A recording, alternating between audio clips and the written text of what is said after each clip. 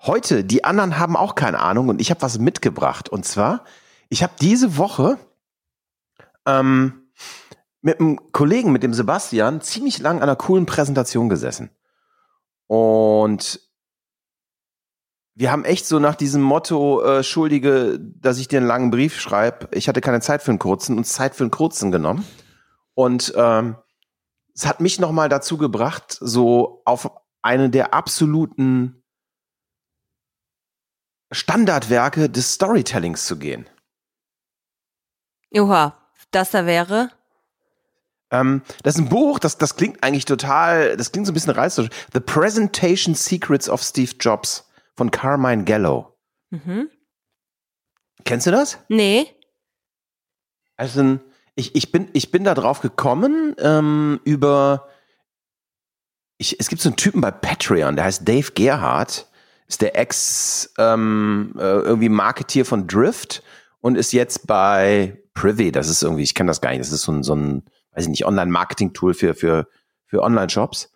Aber der Typ ist total clever, der macht so als Hobby nebenbei so eine Art Patreon-Gruppe, wo du irgendwie $10 im Monat zahlst. Und ich glaube, der hat da mittlerweile, weiß ich nicht, wie viele 1000 Leute drin und macht einfach mit ab und zu so kleinen Snippets und Blogs posten und ein bisschen ins Handy labern, echt Asche. Aber der Typ ist echt clever, der ist wirklich ein Brain, was das angeht.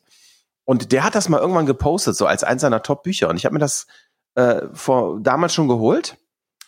Und wir haben ja vor dem Lockdown bei uns angefangen, jeden Tag eine halbe Stunde mit der ganzen Company gemeinsam uns mit einem Topic zu beschäftigen. Das war echt cool. Das haben wir leider aufgehört im Lockdown. Müssen wir jetzt wieder anfangen. Und ich fand dieses Buch so gut, dass ich einen ganzen Monat jeden Tag mit meinem ganzen Team an Inhalten aus diesem Buch gearbeitet habe.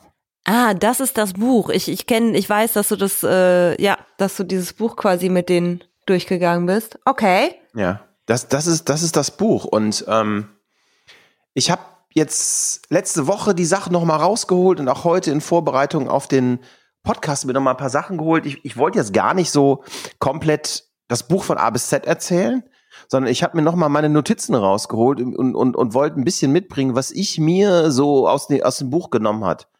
Aber was für ein Aspekt spielt denn Storytelling für dich? Ja, Number One, ne? Also ganz egal eigentlich, ob ich die Agentur verkaufen will oder ob ich quasi für den Kunden arbeite. Willst du?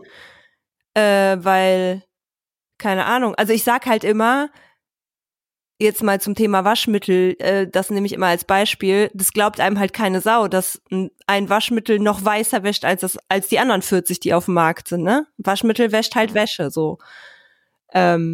Deshalb ein unverzichtbares Tool. Und mit gutem Storytelling kann man tatsächlich eigentlich alles verkaufen, meiner Meinung nach. Deshalb, ich finde es super wichtig, aber ich finde es schwierig. Ich glaube nicht, dass man es lernen kann. Tatsächlich nicht. Ha! Und da unterscheiden wir uns diametral. Ich glaube ganz fest, dass man es lernen kann. Und ich bin der lebende Beweis dafür, weil wir tatsächlich bei uns auch allen neuen Kolleginnen Storytelling beibringen. Und ich würde sogar behaupten, dass wir mittlerweile ganz gut da drin sind, Menschen Storytelling beizubringen, weil du es, wenn du Frameworks verwendest, wirklich zu einem Mal-nach-Zahlen-Modell machen kannst. Storytelling ist überhaupt keine Magie, sondern ein ziemlich simples Handwerk, wenn du mich fragst. Also ich stimme dir zu, dass es ein Handwerk ist, aber ich finde es simpel für die es können, aber ich habe es noch nie geschafft, jemandem es so beizubringen, das klingt jetzt bescheuert, aber wie ich es kann. Ja, und das ging mir auch lange so und das ging mir damals so, weil ich es intuitiv konnte, aber eigentlich die Mechaniken dahinter nicht verstanden habe. Okay, dann erklär. Ja, ich weiß nicht, das fing jetzt an. Jetzt bin ich neugierig. Ja, pass auf. Ich habe das zum allerersten Mal, habe ich das gecheckt. Da war ich in Wien mit einem Kollegen. Alter Kollege von mir, Tobi. Tobi und ich waren in Wien auf den Radio Days. Das ist 3-4 Jahre her. Und das ist so eine relativ große Konferenz, wo es um das Thema Radio, Audio, Podcast und sowas geht, ne? Und Teil von meinem Ticket war so eine Masterclass-Package. Und ich hatte da überhaupt nicht so ein Rieseninteresse dran. Aber meine Assistentin zu der Zeit, Jill, schöne Grüße an Jill übrigens, falls ihr das hört, hatte das aber gesehen. Nicht Jill, also, hier darf ich keinen Nachnamen sagen, ne? Die aus Du hast keinen Namen. Nein, okay. die kennst du nicht. Die Jill wohnt in Köln. Okay. Jill wohnt in Köln. Und die hatte mir das irgendwie gebucht und meinte, ey Alex, das sieht spannend aus, das war mit drin, mach das mal. Und habe ich irgendwie dann am Ende gedacht, okay, wir sind dann irgendwie, ich glaube wir sind sonntags morgens schon geflogen, sind irgendwie gelandet, habe ich gedacht, ey, scheiß drauf, mach jetzt einfach, gehe ich hin. Und da ging es so ums Thema Pitchen und eigentlich, und der Workshop war How to Pitch Your Content Idea. Da dachte ich so, ja komm, voll spannend. Und die Frau, die war total spannend und die kam an mit einer Idee und stellte das Pixar Storytelling Framework vor. Habe ich noch nie von gehört zuvor. Pixar? Das ja? Pixar? Das Pixar von den Pixar-Filmen. Okay. Und hat anhand von Findet Nemo erklärt, dass hinter all diesen Geschichten ein ganz krasses Prinzip steckt. Dieses Prinzip nennt man lustigerweise, heute weiß ich das nennt man die Heldenreise. Und die ist uralt. Und das Pixar Framework, das ging praktisch once upon a time there was. Ja, und dann Pünktchen, Pünktchen, Pünktchen. Every day he did. Pünktchen, Pünktchen, Pünktchen. Until one day something happened. And because of that something Beschissenes passierte. And because of that musste der Hero handeln, um das Beschissene wieder aufzuheben, um am Ende alle wieder fröhlich zusammen zu sein. Und das ist eine total geniale Idee, zu sagen, dass man so eine Geschichte erzählt, weil Geschichten erzählen ist etwas zutiefst Humanes, was in uns Menschen drin ist.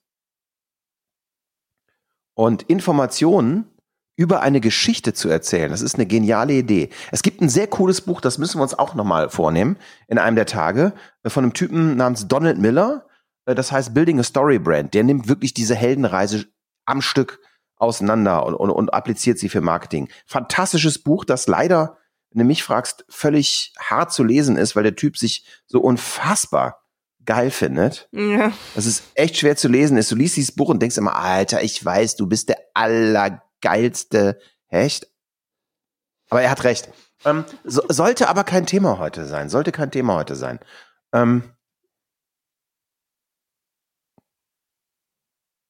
Dieses Buch, über das ich heute erzählen will, das hangelt sich mehr oder minder an 3-4 Keynotes von Steve Jobs lang. Und so die Main Keynote, um die es geht, ist die Vorstellung des iPhones. One more thing. Ja. Ja. Die Vorstellung des iPhones. Nicht nur One more thing, sondern wirklich, wie ist diese Präsentation, in der Steve Jobs das iPhone vorstellt. Und das ist so unbelievable gut.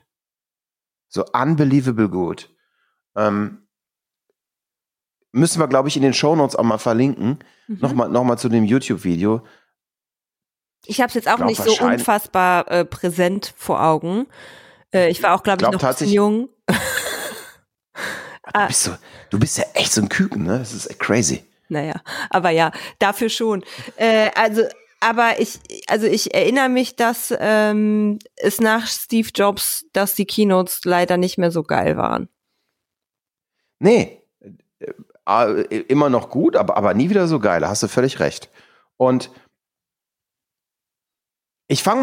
und das Spannende ist, ich fange mal an, ein bisschen zu erzählen, worum es da so geht. Diese Heldenreise, die hat richtig Roots in 2000-jähriger Geschichte. Es gibt im Prinzip die 5 Kernbestandteile einer Geschichte nach Aristoteles. Und lustigerweise ist dieses ganze Prinzip, was da bei Steve Jobs und bei Apple verwendet wurde, mehr oder minder die Idee von Aristoteles, wo er sagt, tell a story to connect the topic and audience with yourself emotionally. Du fängst an, irgendwas zu erzählen, warum dieses Thema, über das du jetzt redest, für dich und die Audience persönlich wichtig ist. Und dann zeigst du ein Problem, pose a problem, und zeigst eine Lösung für dieses Problem und kommst dann an und demonstrierst sozusagen Proof, dass du dieses Problem auch wirklich lösen kannst. Und dann kommt was ich total spannend finde, was ich auch erst lernen musste, auch bei Präsentationen, in Gesprächen. Dann kommt die Call to Action. Ah, okay. Nein. Nee. Ja, Fresse halten auch. Ist für mich immer gut. Nein, am Ende eine Call to Action. Also am Ende ganz klar sagen, was der nächste Schritt ist und den vereinbaren. Das ist unglaublich mächtig.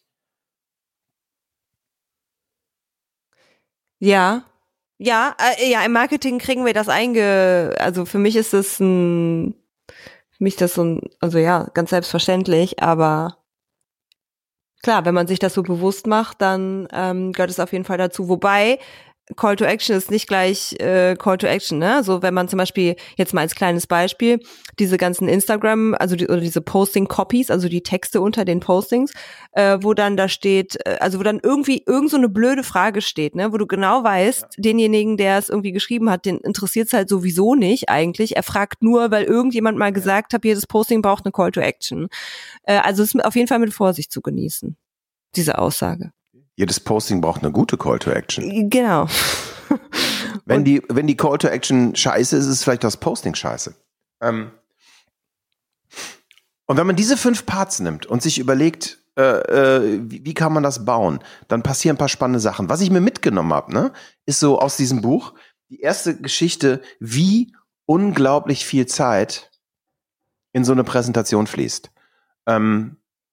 Carmine Gallo schlägt vor, er sagt, für eine einstündige Präse sollte man mit 90 Stunden Zeit rechnen. Oha.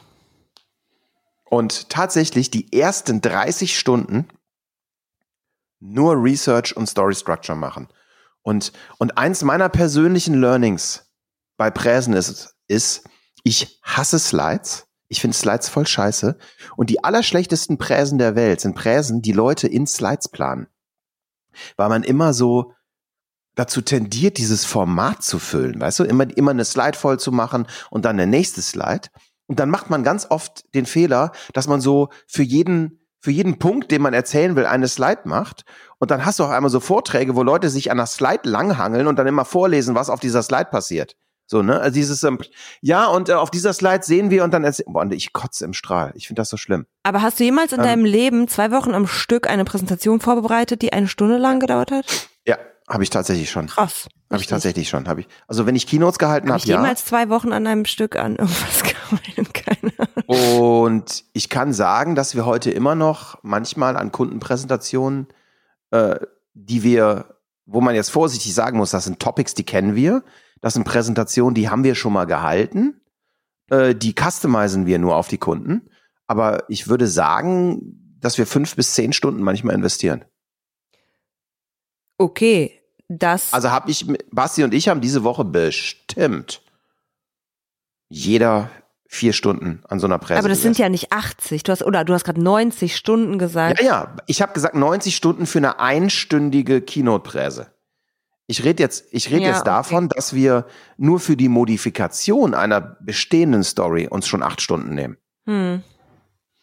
Und das Spannende ist, ich schreibe Präsen grundsätzlich in Evernote.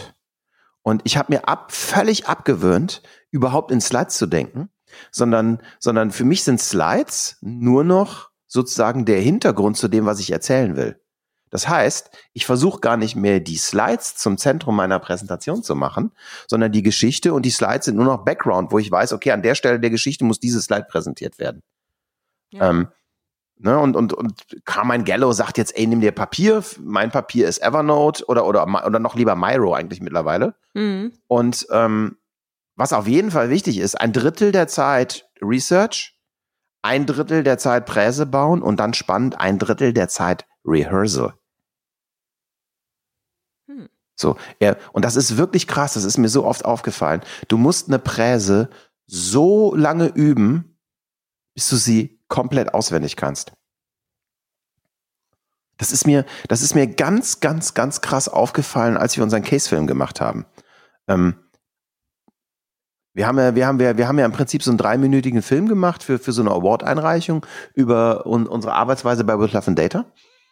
Und ich glaube, ich habe am Ende 10 Stunden aufgenommen dafür, ungefähr. Weil ich immer, wenn ich abgelesen habe, das gesehen habe und ich musste so reinkommen und das so auswendig können, ja, bis ich wirklich, ich glaube, ich könnte sie heute noch auswendig halten, die Präse. Und dann wird die gut. Und dann wird die gut. Und dann wird die gut. Und das ist so die erste Sache. Viel mehr planen, ganz, ganz, ganz am Ende die Slides bauen und Research und Story-Struktur entscheiden den Krieg und nicht die Slickness der Slides. Erstens das und also ganz oft kriegt man ja auch gesagt, ja, und schreibt euch nur Stichpunkte auf und bla bla. Ich schreibe immer Fließtext auf meine Folien und ich lerne die auch auswendig, aber ich kann sein, dass ich dann, wenn ich es vortrage, mal ein Wort austausche oder mal ein bisschen umformuliere, aber ich lerne diesen Fließtext auch auswendig. Und das nicht, weil ich irgendwie Angst habe oder so, dass ich irgendwas vergesse oder keine Ahnung, weil ich bin dann eigentlich relativ fokussiert, aber weil ich genau weiß, dann wird's am geilsten.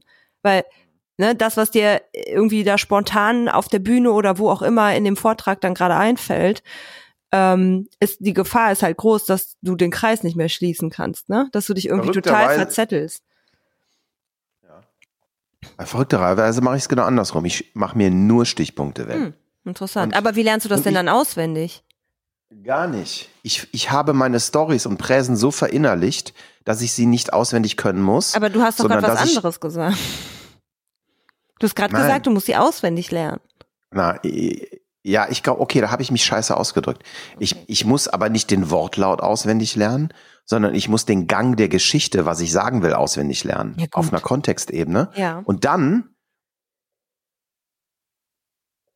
versuche ich entweder Stichpunkte zu nehmen oder aber ich präge mir den Lauf der Geschichte anhand der Slides ein. Ja? Also anhand der, so, das heißt, ich muss nur eine Slide sehen und dann weiß ich, wie die Geschichte weitergeht. Und ich für mich funktioniere am besten, wenn ich den Text nicht auswendig lerne, sondern wenn ich tatsächlich die Themen frei erzähle, wie ich sie erzählen will, aber genau weiß, was ich sagen will.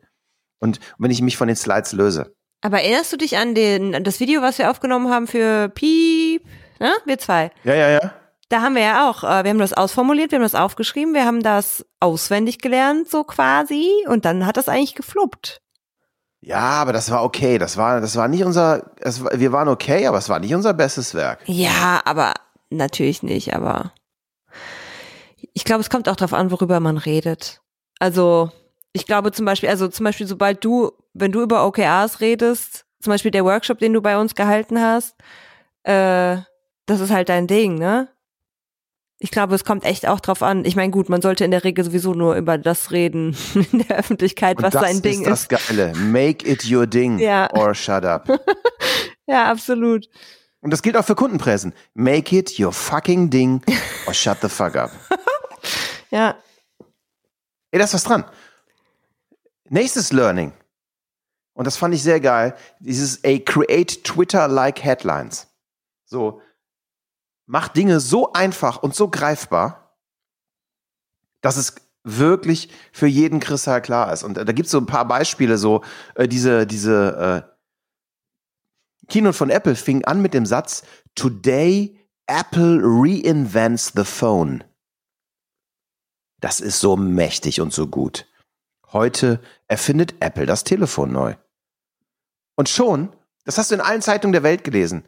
Und allein, dass du mit diesem einen Satz am Anfang deiner Präse die Leute reinholst und sagst, okay, das ist das Topic. Und worum geht's? Today, Apple reinvents the phone. Das ist unfassbar geil. Und das Lustige war, er hat das dann eben wirklich noch mit so einer Story gemacht.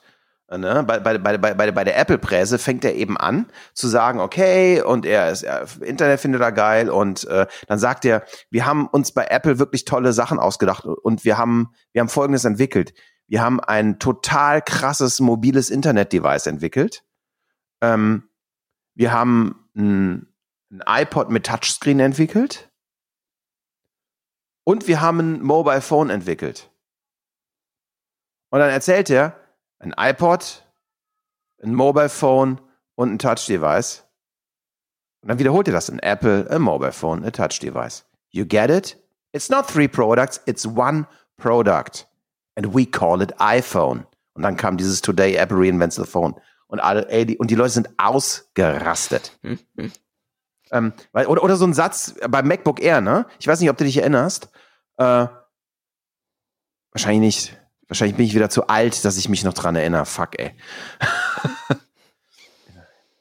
Als sie das MacBook Air zum ersten Mal gezeigt haben, hatten die so einen Briefumschlag, wo das drin war. Und dann hat er einen Briefumschlag genommen, das rausgeholt. Das war ein total krasses Bild, weißt du, dass der Laptop in so einen ganz dünnen DIN A4 Briefumschlag passt. Okay. Oder diese, wie in Amiland, die nennen sich Manila Envelopes. Die sind so ganz kleine Envelopes. Und dann war die Tagline: The thin MacBook Air is fat on features. Super. Das ist so diese, weißt du, diese Bilder im Kopf. Aber das funktioniert halt nur, das muss halt so, also das, worüber man erzählt, muss halt Substanz haben. Das geht halt nicht, also es geht halt schon bei Waschmittel, aber da muss die Story noch krasser sein. Ne? Also, aber auch Waschmittel hat Substanz. Absolut. Ich glaube, das geht für alles. Und der sagt dann so Lustiges als allererst die erste Frage, die Menschen sich stellen, ist: Will it eat me? Ne? Also und unsere Hirne sind gebaut, das große Ganze zu sehen. Und die allererste Frage ist: Wird es mich aufessen, ja oder nein? Und die nächste Frage ist, und das ist das Geile, er sagt wirklich, du musst anfangen mit dieser Story, wo du die Leute connectest, und da musst du ein Problem bringen. Ja, und dann musst du so wie in einer klassischen griechischen Drama den Antagonisten einführen. Und er sagt dann: You need to create a new space in my brain to hold the information you're about to deliver. Ne? Und Steve Jobs sagte: In order to explain what our product is, we have to contrast it to what products are out there right now and what people use. Und das macht er total geil in dieser Präse, wo er eben diese ganzen komischen, ich weiß nicht, ob du dich noch erinnern kannst, es gab ja eine Zeit lang diese super ugly, was sie damals Smartphones nannten, so von Nokia, wo die versucht haben, so eine ganze Computertastatur auf ein Handy zu pappen und so. Wo sich Menschen mit meinen Wurstfingern fragen: Alter, wie soll ich denn, der Space ist so groß, das wären 3 Tasten für mich. So, und dann mit irgendwelchen, also das war wirklich, ich hatte so ein Ding eine Zeit lang. Hieß das Communicator von Nokia? Ich weiß nicht mehr. Irgend so ein Ding. Direkt so ein Blackberry in den Kopf. Ja, pass auf, genau, ich hatte nicht den Communicator zum Aufklappen, aber ich hatte so ein Nokia-Telefon mit so einer Tastatur zum Tippen. Okay. Und Schwester, war das ugly. Alter, das war so ugly. Und diese Blackberries, die waren so ugly. So, das war irgendwie echt nur was für so komische Broker-Yuppies oder so. Ja. Horror. Und das Geile ist, was er dann eben gemacht hat als Antagonist, er hat gesagt: Guckt mal, all diese Phones, die sind nicht smart, die sind ugly. So, was für eine bescheuerte Idee, eine 26 Zeichen QWERTY-Tastatur auf 4 Zentimeter zu packen. Da ist was falsch an der Idee. Ne? Und dann sagt er: Explanations of new products or services require context, a relevance to a problem in your customer's life that's causing pain. Und dann wird's spannend. One simple sentence is all you need to introduce the antagonist. Why do you need this? So diese Frage: Warum zur Hölle brauchst du das gerade? Ja. Ne? Und dann ganz spannend, dann kommt er an mit: Okay, wie kann ich einen Antagonisten vorstellen? Ne?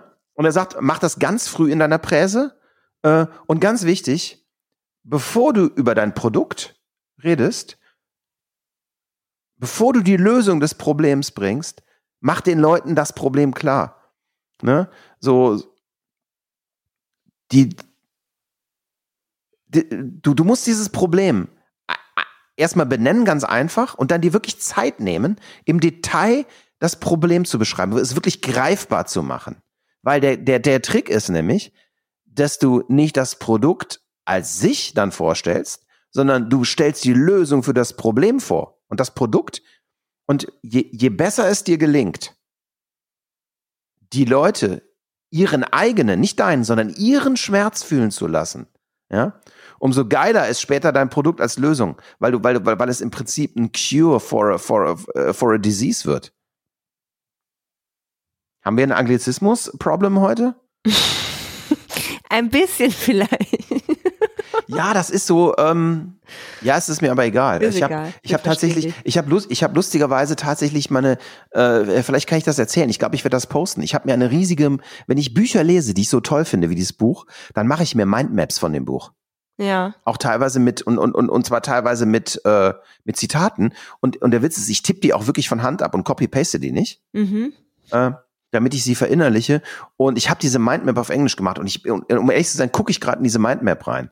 Und nehme die so ein bisschen als Gesprächsleitfaden. Und deshalb rede ich auch manchmal Englisch und Kram gerade. Ja, und wenn das Buch, die Headlines Englisch, ne, oh gut. Ja. Manche Dinge, finde ich, sind auch in der englischen Sprache einfach mehr on point als im Deutschen, tatsächlich.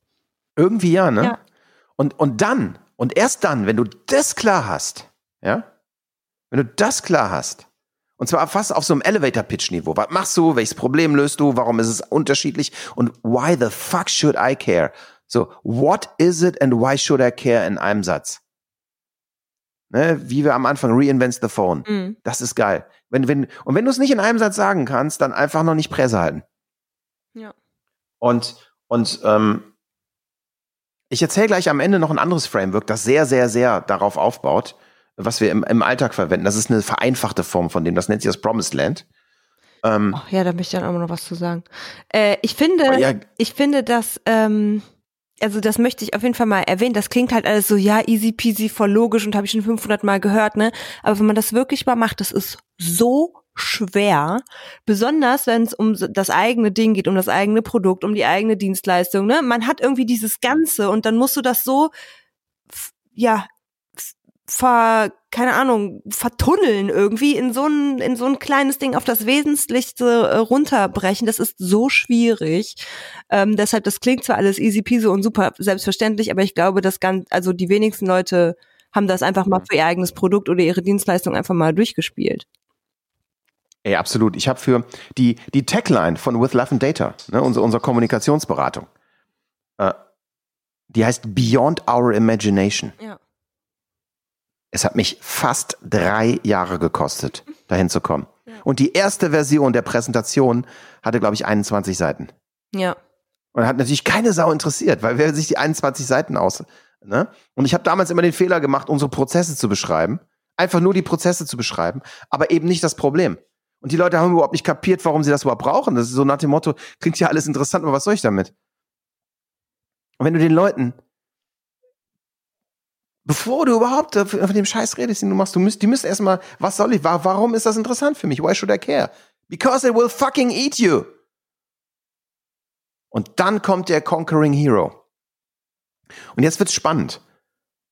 Jetzt kommt nämlich der nächste Fehler, den man so irre schnell macht. Es geht überhaupt nicht darum, dass man sozusagen den Antagonisten als Hero killt, ja, sondern wenn du es wirklich positiv und geil machst, dann machst du das Leben der Leute besser. Das heißt, es ist gar nicht deine Aufgabe, den Antagonisten zu töten in deiner Geschichte, sondern nur den vom Antagonisten verursachten Schmerz bei deinen Kunden wegzunehmen. Das ist eine ganz große Kunst. Weißt du, Steve Jobs geht nicht hin und sagt, and today we're slaying BlackBerry.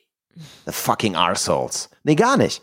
Er sagt einfach nur, das, was da ist, das macht euer Leben schwer und ich mache euer Leben einfach. Aber meine Mission ist nicht, BlackBerry vom Markt zu verscheuchen, sondern mein Leben ist nur, meine Mission ist, euer Leben einfacher zu machen.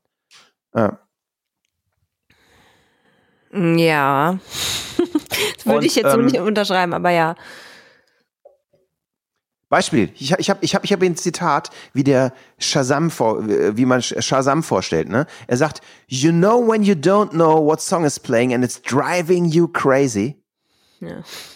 With a Shazam app, you just hold up your iPhone to the song and within seconds you will know who sings it and how to get it. That's the iPhone. So, und dann dann gab's diesen geilen Spruch, solving life's dilemmas one app at a time. Ja. Ist das nicht halt toll? Das ist halt clever, ja. Unfassbar toll. Diese Produkte, ja, natürlich. Also auch Shazam, weißt du, ich hätte früher eine Präse gemacht, unsere krasse Kerntechnologie erkennt Songs in wenigen Sekunden. Mit unserer KI-basierten Datenbank können wir sofort den Song identifizieren. Unsere Fehlerquote, nobody fucking cares. You know, when you know that song is playing and you don't know it, we just show you who it sings and where to buy it. Das ist, also, und jetzt kommt das Spannende, das ist so wichtig, was du gerade gesagt hast, Julia. Dass es so schwer im Alltag ist. Und dann hören die Leute auf, diese Frameworks zu machen, weil die meinen, das ist zu schwer. Dabei ist einfach nur ihr Produkt zu scheiße. Weil solange du es nicht schaffst, dein Offering in so eine kurze Framework reinzutun, ist dein Offering nicht gut. Dann ist nicht das Framework scheiße, sondern dein Produkt. Ja.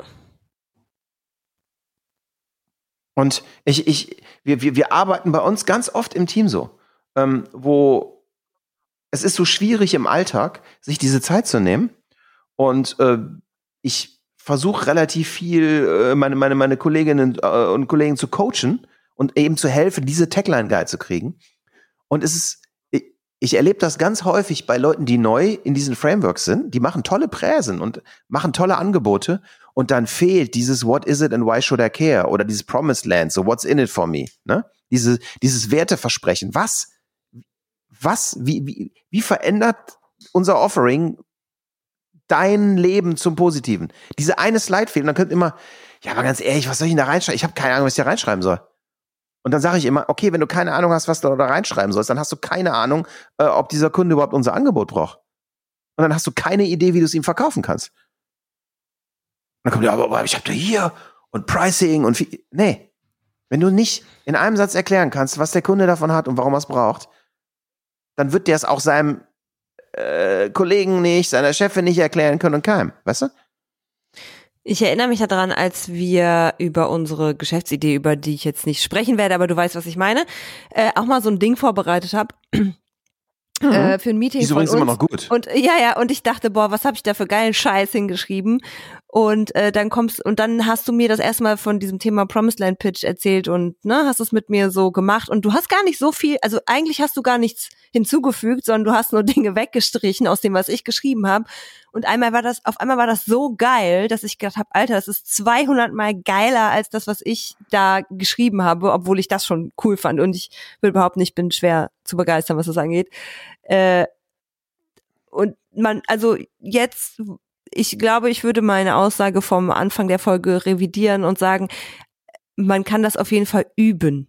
Also ich glaube, wenn man das nicht kann, dass man das nicht lernt, aber ich glaube, wenn man das kann und das übt, dass man darin meisterlich wird. Das glaube ich schon. Dass man das richtig krass perfektionieren kann. Ich glaube, unser Thema von letzter Woche mit Compassion und Empathy, von vorletzter Woche, das ist ganz wichtig dafür. Die richtig geile Grundlage, ein gutes Offering zu machen, ist wirklich zuzuhören. Diesen Research, was er mit Research meint zu machen. Ja. Kunden, ich versuche wirklich auch in Gesprächen, Kunden zu fragen, wo willst du hin? Also woran merkst du, dass wir erfolgreich sind?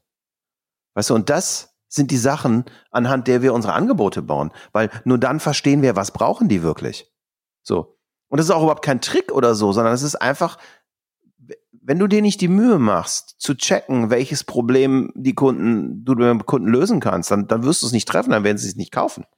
Ich glaube, dass das aber oft auch, und das habe ich auch schon oft gemerkt, dass die Menschen sich so um ihre Idee oder um ihr Produkt drehen und dass sie so persönlich angegriffen sind, wenn man das irgendwie nicht cool findet, die haben gar nicht diesen oder da fehlt irgendwie dieser Pragmatismus zu sagen, ja, okay, wenn du meine Idee nicht verstehst, dann sag mir halt mal, was du brauchst.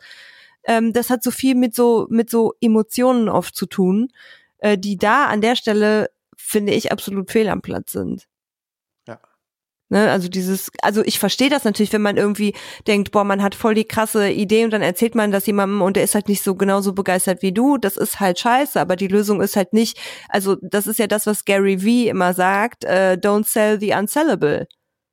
Ne? Also wenn Ja, aber in der Regel, wenn dein Gegenüber nicht so begeistert ist wie man selber, dann hast du es eben nicht geschafft, deren Painpoint zu treffen, sondern nur deine Freude. Es reicht nicht. Korrekt, ja. Pass auf, das ist die aber verrückte das Sache. meine ich ja. Also ich Das widerspreche musste ich dem. lernen, weil ja. ich war früher so oft, ich bin ja schon immer ein passionate Dude gewesen. Ich habe immer Spaß dran gehabt und immer für das gebrannt. Aber ich habe gemerkt, das verpufft. Dann sagen die Leute, ja, das ist voll der inspirierte Typ, aber ich brauch's nicht. Wenn du aber den Leuten zeigst, ich habe dein Problem verstanden und die Scheiße, für die ich brenne, löst dein Problem, ja, dann merken die auf einmal, dass ich meine ganze Passion nutze, um deren Problem zu lösen. Und das ist super. Und das ist das, was du brauchst. Und die Frage ist, wie sage ich's? Ich hab mal ich habe das hier mal genannt, die 9 Elemente einer geilen Story. Und ich habe ein paar Sachen mitgebracht. Und die erste Sache ist das, what is it and why should I care? Wie baut man das? Ja?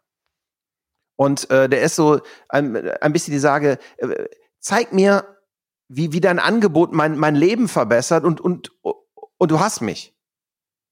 Aber jetzt kommt der Trick. Mach es auf eine Art und Weise, die mich auch noch entertaint.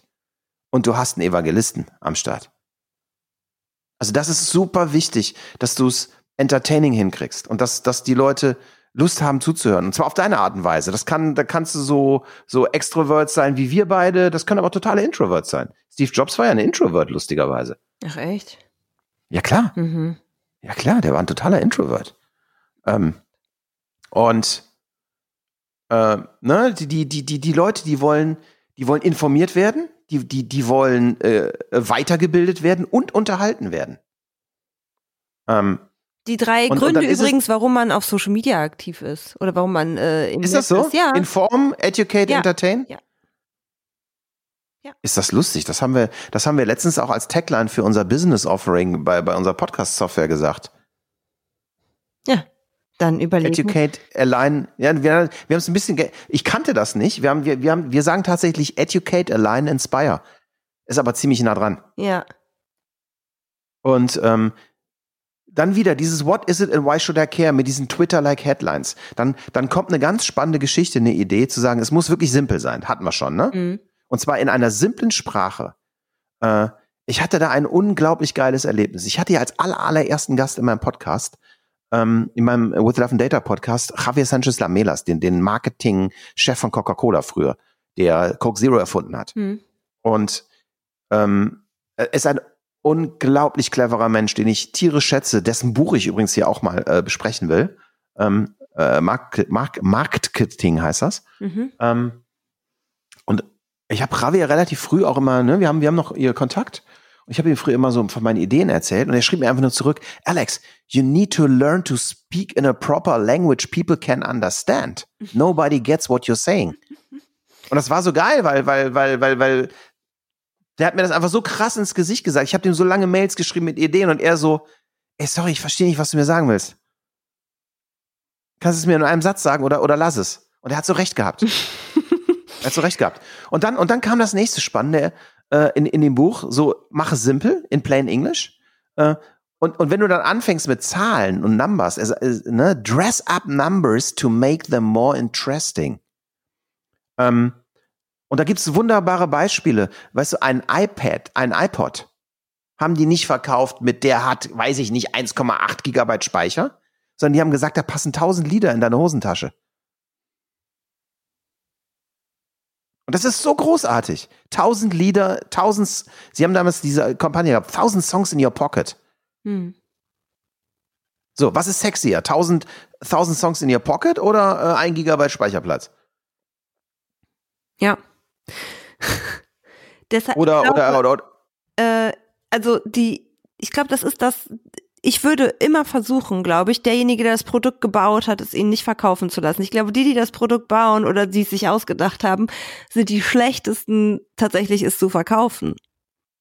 Weil diese Menschen, die diese Passion haben und jetzt fange ich auch schon damit an, diese Leidenschaft haben, dieses Produkt zu bauen, das sind so das sind nicht die unbedingt die Kompetenzen haben, empathisch und emotional, ne, diesen EQ-Faktor haben, andere Menschen zu verstehen. Und also ehrlich gesagt, also ich glaube, beziehungsweise, nein, stopp, nicht so, aber ich glaube, das ist einer der wichtigsten Soft Skills in der Zukunft, eigentlich auch jetzt schon, aber auch gerade für die Generation, die jetzt halt irgendwie ins Berufsleben einsteigt und lernt, das zu können. Dinge, die du baust oder die du erfindest oder die du dir in deinem Kopf ausdenkst, die an den Markt zu bringen. Weil und früher war das nicht so wichtig, weil gab es alles Mögliche noch nicht. Heute gibt es alles Mögliche. Ne, oder? sehe ich anders. Okay. Also auf 2 Ebenen. Ich glaube, dass es tatsächlich ganz vieles noch nicht gibt. Und ich würde ehrlich gesagt sagen, ich sehe da keine Korrelationen drin. Es gibt Leute, die Dinge erfinden und das auch geil kommunizieren können. Dann gibt es Leute, die sind geniale Ingenieure, aber beschissene Präsentatoren. Also ich glaube einfach, das korreliert nicht. Also oder vielleicht können wir so als Gemeinsamkeit uns darauf einigen, dass wir sagen, nur weil jemand ein geiles Produkt erfunden hat, kann das noch lange nicht geil verkaufen. Ja. Habe ich was anderes gesagt? Ja, so ein bisschen habe ich was anderes gesagt. Ja, du hast gesagt, also es klang, sagen wir so, ich habe so wahrgenommen, dass du sagen wolltest, dass es per se nicht geht. Ja, das war wieder meine absolutistische Ader. Ja, natürlich geht das. Mhm. Aber natürlich, also oft ist das so und dieses Dressing up Numbers ist ein gutes Beispiel dafür, weißt du? Sozusagen eben, hey, das sind 1000 Songs in deiner Hosentasche. Die Techniker sagen, hey, wir haben 5 Gigabyte in das kleine Device gekriegt. Ja. Ne? Und dann, und weißt du, da gibt's so tolle Beispiele. Zum Beispiel total geil ist twice as fast at half the price. Das ist super. 2 versus 1,5. Da hast du wieder so visuell was drin. Und das Lustige ist, dass so simple Dinge in deinem Hirn resonieren. Das bleibt bei Leuten hängen. Aber ich glaube, dass du das so geil findest also klar, natürlich nicht nur du, sondern auch ganz viele andere. Ich glaube, es kommt tatsächlich drauf an, wem du gegenüber sitzt, weil wenn ich jetzt zurückdenke an unsere Folge, wo wir über diese Psychologie-Profile da gesprochen haben, jemand, der blau ist, wird sehr wohl interessieren, wie viel Gigabyte das sind, die da jetzt auf diesen blöden iPod passen. Jemand, der rot ist, den wird halt das mit diesen 1000 Songs ansprechen. Ja, aber ich glaube, dass wir uns auf der Ebene, auf der Bubble bewegen oder auf der Welle reiten, weil wir halt eben so sind, dass uns das total begeistert und mitnimmt. Und ich glaube, dass also es gibt auch Menschen, die absolut geflasht waren davon, dass da 8 fucking Gigabyte drauf passen. Ich habe überhaupt keine Ahnung. Ja. Ne? Also. Ja, aber ich glaube ehrlich gesagt was anderes. Ich glaube, dass du mit den 1000 Songs in der Hosentasche kriegst du auch die schlauen Blauen, weil die nämlich sofort merken, 1000 Songs, oh krass, das sind ja 5 Gigabyte. Also der Witz ist, du negierst diese 5 Gigabyte nicht, aber du holst alle ab. Mhm. Also das Schöne ist, die sind inkludiert, die Leute, die wissen, wie viel Gigabyte ein Song hat. Aber es ist so, weißt du, Menschen können sich so schwer Dinge vorstellen. So, was heißt das? Gab ein Beispiel, ne? I'm extraordinarily pleased that we have sold 4 million iPhones to date. Und dann geht er hin und sagt einfach, ey, pass auf, wir haben 4 Millionen iPhones verkauft. Du musst dir vorstellen, in 200 Tagen, ne? Mhm. In nur 200 Tagen 4 Millionen, dann sagt er, das ist einfach 20.000 am Tag. Und das ist für Leute viel krasser, wenn die sich vorstellen, oh, jeden Tag 20.000. Kannst du nochmal durch 24 Stunden teilen, ne? Wo du sagen kannst, hey, fast 1000 irgendwie, weiß ich nicht, 800, wahrscheinlich, was sind das, 833, keine Ahnung, kein Kopfrechner, iPhones jede Stunde. So, und schon ist das viel klarer. So, und dann gab's hier, was gab's das hier mit einer Memory Card? Heute stellen wir eine neue 12 Gigabyte Memory Card vor. Weißt du, wie so eine SD-Karte, ne? Mhm. Sie hat 50 Milliarden Transistoren. So, sagst du jetzt ja und? Was heißt das jetzt? 50 Milliarden Transistoren. Und dann sagen die, stell dir vor, jeder Transistor wäre eine Ameise. Und das ist wiederum eine sehr geile Kombi, weil ein Transistor ist sehr klein, ne? Mhm. Also mikroskopisch klein, aber in der Wahrnehmung von Menschen ist eine Ameise auch klein. Und dann sagt er, wenn du die anderen, wenn das Ameisen wärst und du würdest die aneinander reihen, dann würde diese Reihe von Ameisen 2-mal um die Erde reichen. Und was heißt das für dich? Du kannst 6 Stunden Filme draufhauen. Oder du kannst auf diese 12 Gigabyte, da passt so viel Musik drauf, dass du einmal zum Mond und zurückfliegen kannst und keinmal dasselbe Lied hörst. Und das sind Arten im Storytelling, die es erfahrbar machen, was eigentlich eine Größe hat. Und das ist fand ich toll, also als Idee fürs What is it and why should I care? Ne? Mhm. Und dann ist ganz wichtig, dass man die immer und immer wiederholt und komplett durch alles, was man tut, durchzieht. So, ne, deliver the headline before explaining the details. Then describe the product with a demo. Und dann repeat it, dann komm wieder mit der Headline. Und die nächste Sache, ja, also das ist so, what is it and why should I care? Und die nächste Sache, super wichtig, fällt mir relativ einfach, ist das Passion Statement. Wo er sagt, ey, show true passion. Ne? Bring Energie in den Raum. Und sag, warum du so passionate bist über das Produkt. Und dann kommt was, ich liebe das, diese Passion Statement. Ich verwende das auch mal für mich. Steve Jobs wurde immer nachgesagt, dass er ein Reality Distortion Field erzeugt. So, der kann dich so in seine Story reinbringen, dass du auf einmal deine Wahrnehmung der Realität änderst. Mhm. Mit Passion. Ich weiß nicht, es gibt so eine Geschichte. Ich bin echt ein Steve Jobs Fanboy, da werden sich bestimmt wieder einige aufregen, aber ist okay. Ist okay. Kommt, hatet uns auf Twitter, auf LinkedIn, hatet uns an. Wir haben euch lieb. John Scully war der CEO von Pepsi. Mhm. Und Steve Jobs war an dem Punkt, dass er sagte, okay, ich will eigentlich geile Produkte entwickeln und wir wollen richtig groß werden. Ich würde gerne einen CEO für meine Firma hiren. Und hat versucht, John Scully von Pepsi abzuwerben. Und hat das gemacht und John Scully gesagt, alles gut, du, aber Alter, mache ich nicht. Und dann hat Steve Jobs gesagt, do you want to sell sugared water for the rest of your life or a chance to change the world? Super. Und der Legende nach hat Scully dann unterschrieben. Aber das Geile ist, die Sache ist du musst die Begeisterung, die macht überhaupt keinen Sinn, wenn du sie nicht erklären kannst. Also wenn nicht klar wird, warum du begeistert bist und es dir gelingt zu zeigen, dass deine Begeisterung mit dem Need des Kunden oder eben auch mit dem Problem, mit dem Antagonisten oder mit dem Überkommen des antagonistischen Problems zu tun hat, ne? So, das heißt, du musst erklären, warum bist du so excited, ja? Mhm. Und dann ist die nächste Sache, das darf nicht zu profan sein. Also da darf es nicht nur einfach um Kohle gehen. Und dann geht es eben nicht darum, dass du ein Produkt verkaufst, sondern eigentlich, es ist ein bisschen verrückt, aber es ist eigentlich so eine Art bessere Zukunft.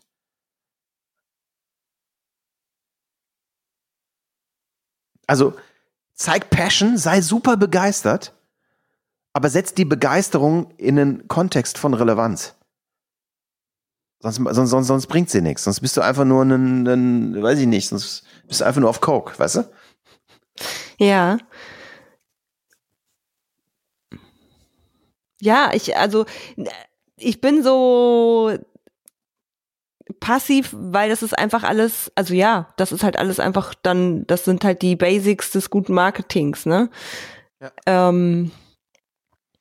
Aber es ist trotzdem, das ist wieder dieses, es ist leicht, aber nicht, nee, es ist einfach, aber es ist nicht leicht. Simple, not easy. Ja. Es ist unfassbar schwierig. Ja. Aber es gibt tatsächlich ein paar Sachen, die es einfacher machen. So. Und zwar, es gibt wirklich ein paar grundlegende Techniken, die es einfacher machen. Und die simpelste ist die sogenannte Rule of Three. Und das versuche ich ganz oft zu verwenden. Die brauchst du gerade, wenn du Audio machst, ganz oft, weil Audio im Kurzzeitgedächtnis bleibt, ne? Und Menschen können sich nicht mehr als 3 Dinge merken. So, das heißt, die Sache ist, wenn dein geiles Produkt 100 Features hat, scheiß auf die 100 Features, ja? Und erzähl von den 3 wichtigsten, die für deinen Kunden am relevantesten sind. Und lass die anderen raus. Und sag einfach, ey, von den 100.000 Funktionen, die wir haben, habe ich heute mal 3 mitgebracht. Ich habe das ein paar Mal schon probiert. Also gerade wenn ich mir anschaue, wir haben ja, weißt du, unsere Podcast-Software, die Sonarbird Cloud, ne? Mhm. Das ist ja ein super kompliziertes, nicht kompliziert, das ist ein ganz einfaches Produkt, aber es hat viele Features. Ja, also ich habe hier einen Ad-Server, ich habe eine Smartphone-App, ich kann mein Audio bauen. Das sind nicht 1000, aber es sind hunderte wirklich spannender Features drin. Du kannst aber nicht den Leuten erzählen, was du alles kannst. Nach dem 5. Feature sind die weg. So, das heißt, ich habe mir auch angewöhnt, ich erzähle nur noch 3 Sachen. Immer 3 andere, je nachdem. Ich versuche mal die 3 Sachen. Genau, das Spannende, das Wichtige ist halt, die 3 Sachen rauszufinden, die am allerrelevantesten für dein Gegenüber sind. Und dafür musst du zuhören. Jetzt sind wir wieder bei 1/3 der Zeit nur Researchen. Ja. Apropos, aber habt ihr zufällig diese Magnum-Podcast-Werbung gemacht? Nein, haben wir nicht gemacht, aber sie ist fantastisch. Die ist so fantastisch. Die sagt nämlich, also, weil du meintest mit den 3 Sachen und cremig und sahnig und bla bla. Ja, die ist fantastisch. Ja. Die ist fantastisch. Da gibt's da gibt's von der RMS eine fantastische Case Study drüber, die das gemacht haben. Das waren die Kolleginnen und Kollegen der RMS, mit denen wir viel zusammenarbeiten, die wir total schätzen. Und das haben die wirklich toll gemacht. Das muss man mal ganz fairerweise sagen. Ganz geile, aber schönes Beispiel für diese Rule of 3. Ja. Und das Schöne ist, du kannst auch sagen, ich habe diese 3 Punkte und dann kannst du zu jedem dieser 3 Punkte nochmal 3 Sachen sagen. So, ne? Und dann sagt er so, under each of your 3 key messages, add rhetorical devices to enhance the narrative.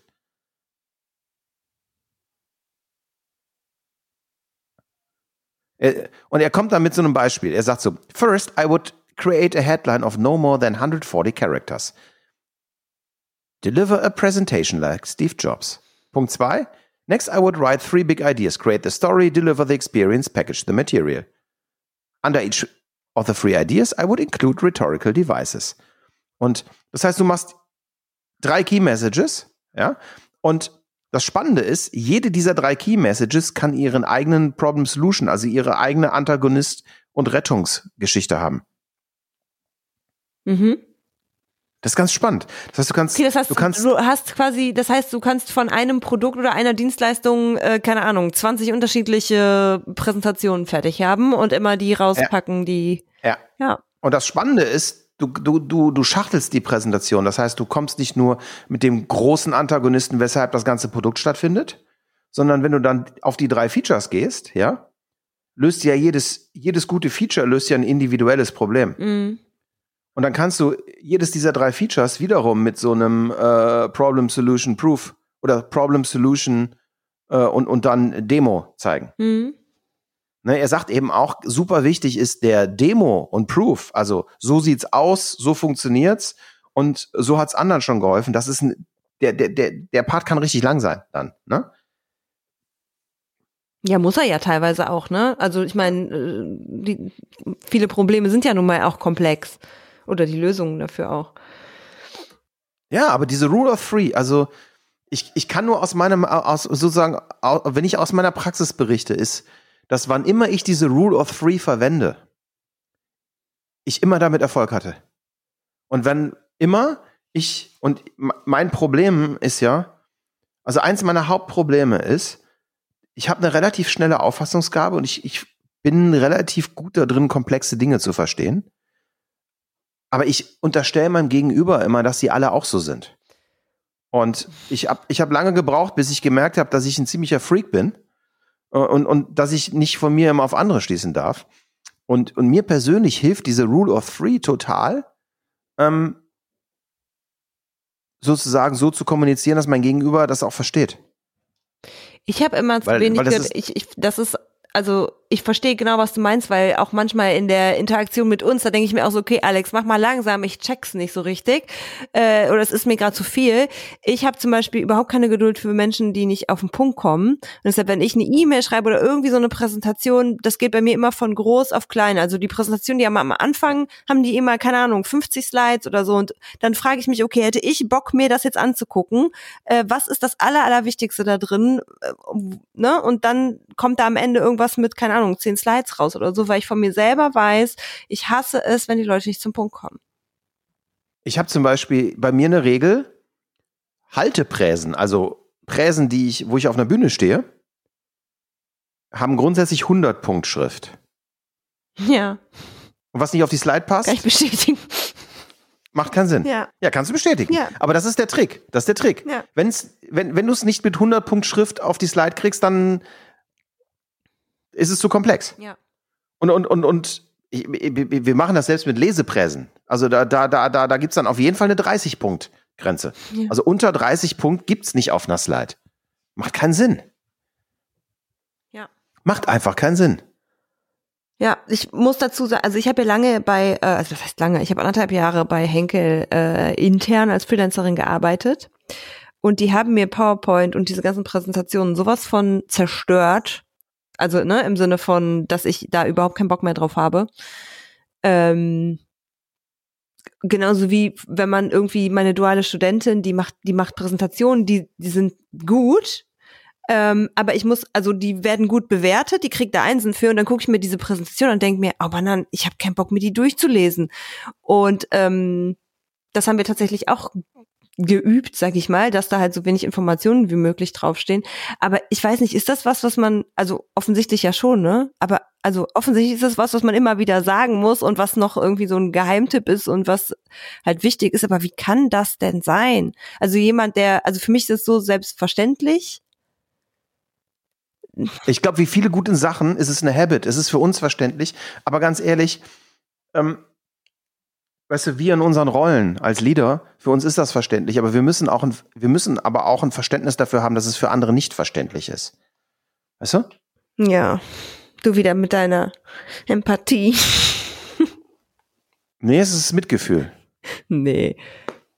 Also ja, weil wir jetzt diesen Podcast machen und darüber reden. Nee, ich meine, es ist eben nicht Empathie. Empathie wäre nur wahrzunehmen, dass sie nicht klarkommen. Mitgefühl heißt, deine Handlung so zu ändern, dass sie klarkommen. In meinem Sinn. Ja, aber du bekehrst ja, also deine Mission ist ja nicht, den Leuten bessere Präsentation beizubringen. Intern schon. Also ja, aber ja, deinem Team schon. Ja, natürlich. That's your job. Das stimmt. Ja, aber auch jedes Mal wieder aufs Neue machen. Also auch deren Blickwinkel nehmen und in der Regel werden die geil, wenn man sich zusammenrauft. Erstens das und ich fand, was du eben gesagt hast, ist, glaube ich, für mich die Essenz tatsächlich auch dieser Folge, zu sagen, wenn man sich hinsetzt und man merkt, man schafft es nicht, das so on point hinzubekommen, dann liegt es nicht, also dann liegt es am Produkt oder an dem, worüber man sprechen will, dann stimmt damit irgendwas nicht. Also die Erkenntnis habe ich schon oft gemacht. Und das heißt auch nicht, dass man das dann in die Tonne kloppen muss, im Gegenteil, du musst halt in dem Produkt, du musst halt tiefer graben. Du musst graben und baggern und arbeiten und dranbleiben. Ja. Und was auch noch super geil ist, ich hab noch so ein paar ganz kleine Toolkits, die irre geil funktionieren. Metapher und Analogien helfen Menschen, Abstraktes spürbar zu machen. So, auch wieder Steve Jobs Aussage. Ein Computer ist das unfassbarste Tool, das wir jeweils gebaut haben. Es ist wie ein Fahrrad für unser Gehirn. It's like a bicycle for our minds. So, das ist ja verrückt. Ich weiß nicht, ob du diese Geschichte kennst, dass man sagt, der Mensch an sich ist ein relativ mittelmäßig effizientes Wesen, aber das energieeffizienteste Wesen auf diesem Planeten ist ein Mensch auf dem Fahrrad. Ich kenne nur eine Werbung, wo tatsächlich mal irgendwie so ein Typ sich aufs Fahrrad gesetzt hat und richtig dolle strampeln musste, um so viel Strom zu erzeugen, dass er damit quasi einen Toast toasten konnte. Richtig, Kennst du die? richtig. Ja. Ist die effizienteste Art und Weise, sich zu bewegen. Ja. Und weißt du, zu sagen, der Prozessor ist das Gehirn deines Computers. Und schon kapieren Leute, was das ist. Ja. Oder aber, das ist das ist eine Analogie, du kannst aber mit einer Metapher kommen, wo du sagst, Steve Jobs hat gesagt, übrigens, diese Meinung teile ich nicht, ich hasse iTunes. Er sagte, people say iTunes is their favorite application for Windows. It's like giving a glass of ice water to someone in hell. Ja, aber weißt du, diese Metapher es ist, als wenn ich jemandem ein Glas kaltes Wasser in der Hölle gebe. Ja, so. Ja, sehr, sehr stark. Diese Metaphern funktionieren wunderbar, wenn du Sachen und mit Analogien. Ne? Mikroprozessor ist das Hirn deines Computers. Leichter Unterschied, kann man sich, ich habe keine Ahnung von Sprachwissenschaft, wahrscheinlich erzähle ich Quatsch, aber eben Metapher und Analogien funktionieren. Und dann die nächste Sache. Und das ist eine Sache, die kann man gar nicht, das ist die größte Herausforderung für uns mit digitalen Produkten, auch jetzt im Homeoffice und sonst so, ne? Aber Dinge anfassen. Dinge, die du anfasst, nimmst du als existent wahr. Ich gebe dir ein Beispiel. Wir haben teilweise, wir haben Projekte, wenn wir Software machen, wo es relativ komplex ist, ne? Und ich kann mich an eine Präsentation erinnern, vor sehr vielen Leuten, wo es darum ging, eine wirklich komplizierte Softwarelösung zu verkaufen. Und da haben wir tatsächlich eine Demo-App für Smartphones programmiert. Ja, also es war nur ein Click-Dummy. Und haben dann 15 Smartphones mit in das Meeting genommen und haben den Leuten gesagt, und übrigens, so müsst ihr euch das später vorstellen. Fasst es an, klickt es. Und dadurch wird das Produkt greifbar. Und ich glaube bis heute, dass das dazu beiträgt, gute Deals zu machen. Du kannst es eben auch ne? Aber ich kann mich selber erinnern. Ich habe so eine Story, ich weiß nicht, ob ich die schon mal erzählt habe, da musst du mich unterbrechen. Aber ich habe relativ früh so eine Apple Watch gehabt.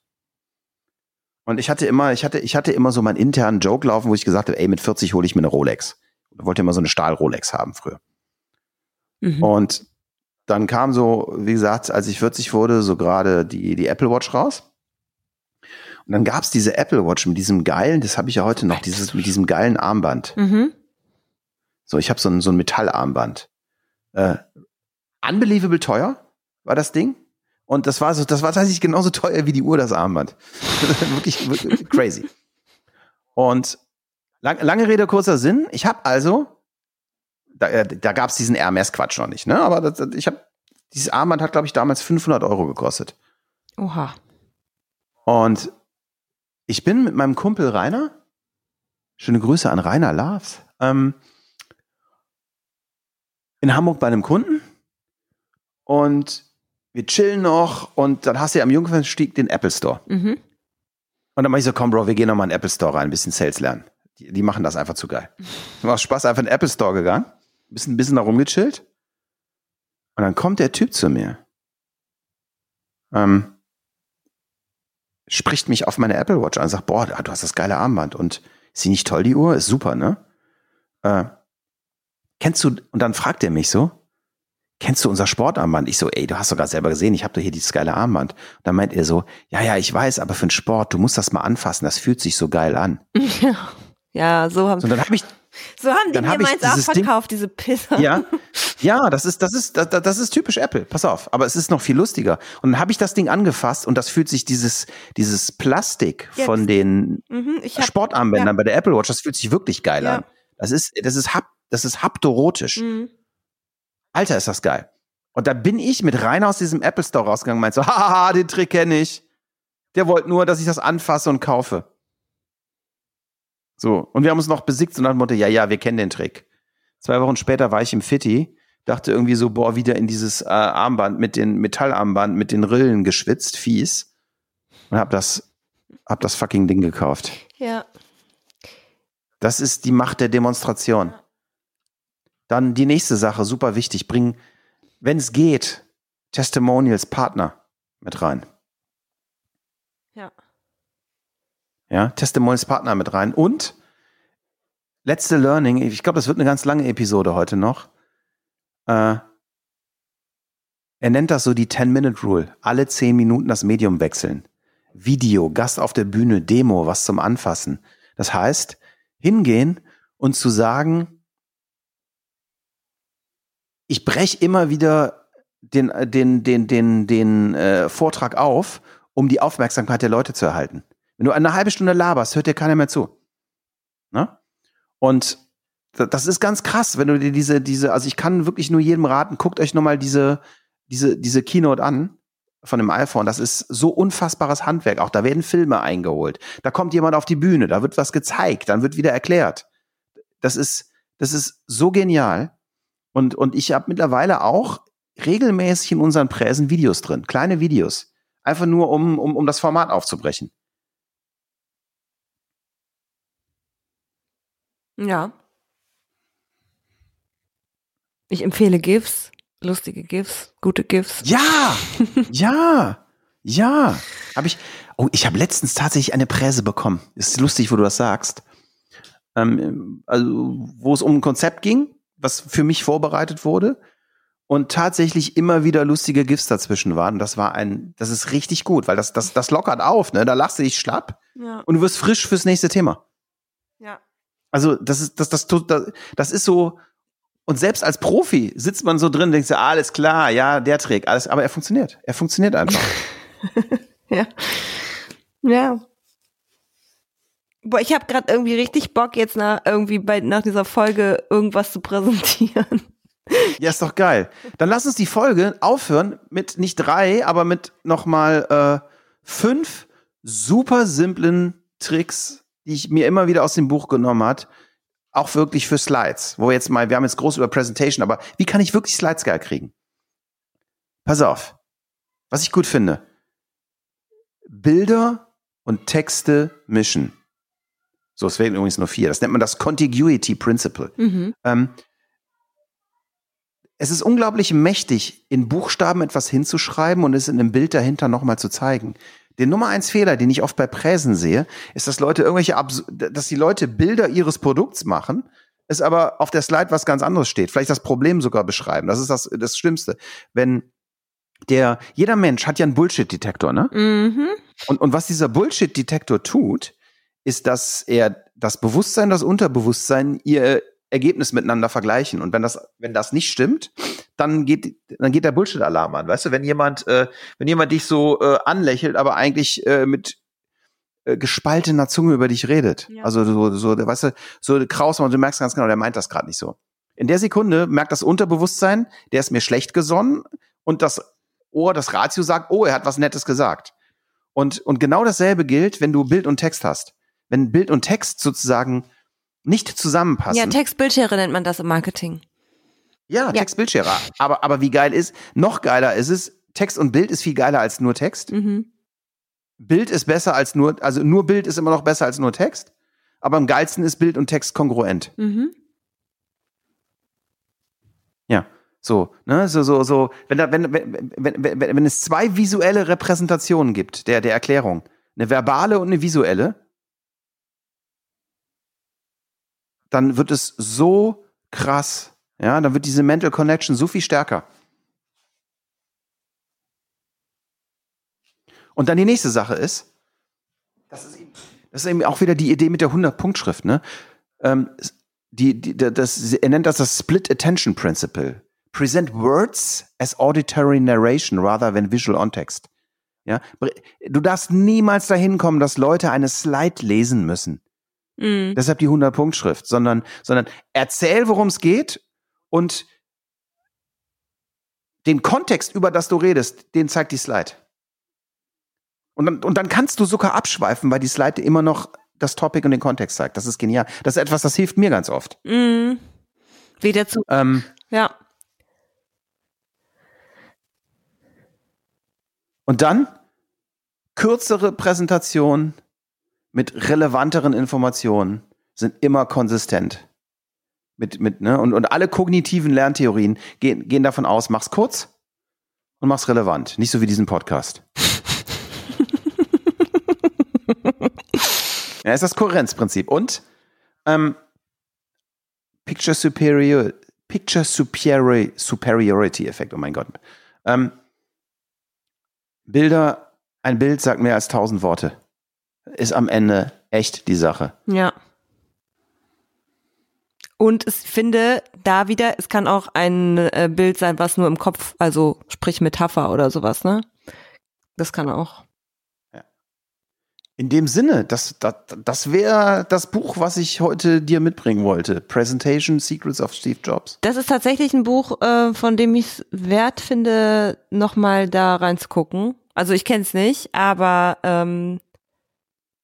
ich bin ja geflasht davon, wenn Menschen geil präsentieren können. Ich kann es nicht. Also ich kann es nicht nach Anleitung. So. Ich mache das immer und dann wird es ganz gut. Ich glaube, das waren auf jeden Fall, also ich hoffe, das war die Essenz aus diesem Buch, ich bin mir ziemlich sicher. Das war meine Essenz aus diesem Buch. Ja. Und ich habe jetzt Bock, das auszuprobieren. Ja, mach mal. Ich bin immer ganz erschreckt. Ich habe ja ein sehr ambivalentes Verhältnis zu Blinkist. Ja. Ich finde es total scheiße, wofür Leute es verwenden, nämlich zu glauben, ey, super, da habe ich ja ein Buch in einer Viertelstunde gelesen, wo ich immer glaube, wenn ich ein Topic lernen will, muss ich mich lange damit beschäftigen, sonst lese ich es nicht. Auf der anderen Seite bin ich ein riesiger Fan von Blinkist, weil ich es eigentlich nur verwende, um mir Bücher, die ich bereits gelesen habe, nochmal zu holen, noch mal mich zu erinnern. Oder aber mal kurz zu schauen, würde mich das Topic interessieren. Was mich aber immer erschreckt ist, also ich lese meist auf meinem Smartphone oder auf dem Tablet mit der Kindle-App von Amazon und mache mir Notizen. Und meine Zusammenfassung der Bücher ist immer so völlig anders als die bei Blinkist. Ich markiere mir völlig andere Dinge als die. Deshalb, das war jetzt eine total subjektive Zusammenstellung dessen, was bei mir resoniert hat. Ne? Das ist interessant. Vielleicht liest du das Buch und erzählst was völlig anderes. Ich gucke mir mal die Zusammenfassung auf Blinkist von diesem Buch an und vergleiche das mit dem, was du jetzt erzählt hast. Vielleicht sind das zwei völlig unterschiedliche Bücher. Ja, glaube ich nicht, aber ich würde pass auf, ich werde Folgendes machen. Ich habe ein MyRobot.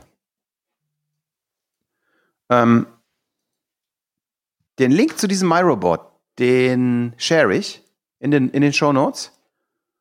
Und da ist noch ein kleiner Bonus drin. Da ist noch mein Lieblingsframework, der Promised Land Pitch drin, das komplett basiert auf dem Steve Jobs Ding, nur vereinfacht. Und ich würde den Podcast gerne aufhören mit dem krassesten Storytelling. Also jetzt werden alle sagen, kenne ich, ja, aber bleibe ich dabei, was ich jemals gehört habe. For sale, baby shoes never worn. Ist krass, oder? Mhm. Wenn man da mit seinem Produkt ist, dann haben wir es geschafft. Ja.